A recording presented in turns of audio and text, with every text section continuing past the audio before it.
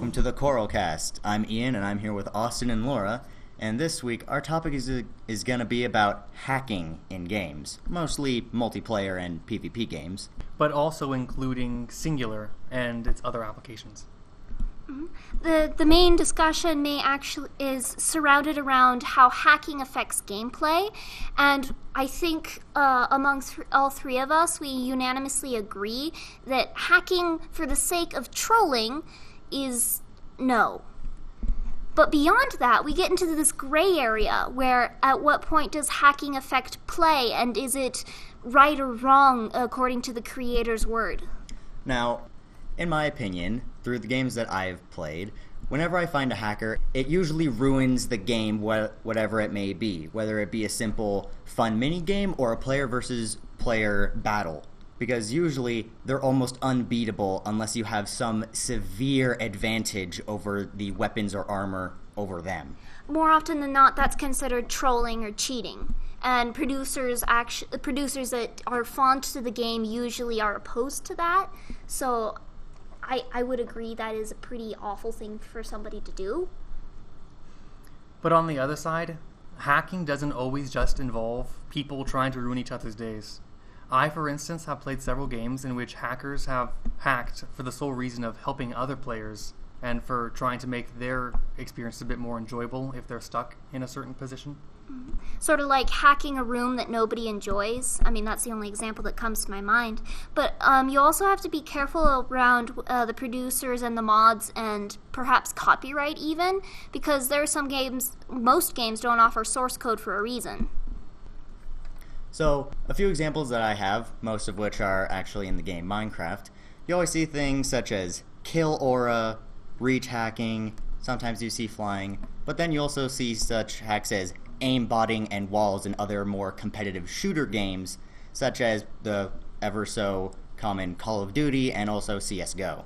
Whereas the games that I like to play, RPGs, I often notice people who like to give themselves infinite health, they like to give themselves infinite mana, a sword which can instantly kill somebody, flying hacks as well, all those sorts of things.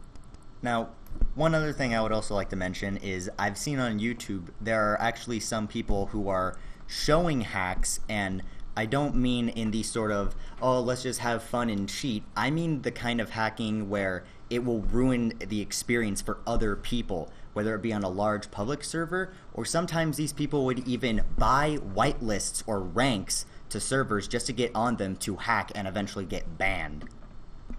Weirdly enough, I've had a more gray area experience with hacking, and yes, I have seen the flying and the infinite armor that was hacked far before it should have been, or levels opened without completing prior. But when we come down to the definition of hacking, it means going into the code or doing the fancy computer wizardry stuff you'd see on clip art, where it allows you to get things that the producers may or may not have wanted you to get, and you can manipulate the game in ways that it wasn't first intended. Now, hacking has a negative connotation, mainly because, I don't know, all of the high-level RPG hacks and the level hacks and all the people flying and doing insta-kills. There are more than enough examples to show why hacking and trolling are bad. But I would like to offer a new perspective where hacking could actually add to the game. Now, being somebody who's been looking into code pretty recently, I am finding quite a lot of interesting stuff, and there are several games out there, probably more than I give credit, that actually offer source code. And why else would they do that than offer you to look into the game and see what you could make of the code and maybe make it better, make it different, make it yours? Now, mind you, this is dancing around copyright laws and whatnot. You gotta be careful, and that's more of a morally ambiguous thing, so you guys do what you want. But when it comes to hacking, if you don't do it to cause pain to others, and you do it to make the game yours, or trying out something new, or you really hate that one level and you think everything will be just a lot more fun if this swing didn't take so long to build up to, and if you know how to code it, well, if you can get into the code and program that and it's not hurting anybody, I would argue that hacking actually makes some of the games better. And building off of that, there have been times in which I have played games where there have been people who have made situations which, through hacking, which weren't only fun, but they were also very, very enjoyable, uproariously enjoyable. Moreover, I've watched streams where, streamers play games, and if it's a multiplayer game, oftentimes their viewers also join in. And I have watched some instances in which, through hacking, people have created the most hilarious situations.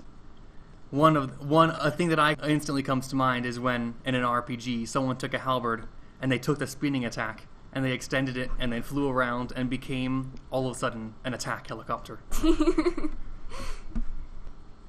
Now, as for me, I haven't had really as many good hacking experiences.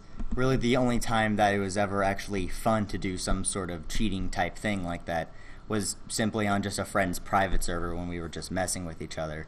But other than that, the only time that I've ever actually cheated on a public server was when an admin gave me an insta-kill sword to kill another hacker. That is actually really neat. Now, as for the prevalence of hacking, I looked up the statistics for VAC bans in Steam, and that means Valve Anti-Cheat, for any of you who don't already know. And I noticed, back down when, gaming wasn't as it is today in 2004, hacking cases were virtually non-existent. I think there were a total of 84 in a month. But when you come into modern days, it's much more common. There's hundreds of thousands of hacking cases in which people have been banned. And take into mind that if someone has been banned, it's because someone brought it up to the authorities. And if someone brought it up to the authorities, it probably wasn't enjoyable for them. I would like to bring that note for you to think about. As Austin had said earlier, the only hacking cases you probably have ever heard of are probably the bad ones, because people noticed. People had a bad time because of hacking, or mods had a bad time because, copyrights, and you don't know what damage they could possibly do, and that really strikes fear into the hearts of people who hear the word hacking. But if you think about it, hacking is a tool, just as much as code is to make a game. Hacking could be used to disrupt things and give you God mode and destroy other players and make a huge hullabaloo of everything. But similarly, it could be used for fun. You can use it, if you use it responsibly, to make a game better for yourself and personalize it, because it's a tool. And a tool can be used by both good people and bad people. So, overall, from this podcast, you can clearly see that while many hacks can be used in a very bad way, at the same time, hacks can also be used in a good way for fun or entertainment for everyone. But really, it's how it's used and how the person decides to use it, whether they be, I want to ruin some person's day, or I want to make everyone just have a good time. So, we'll see you next week.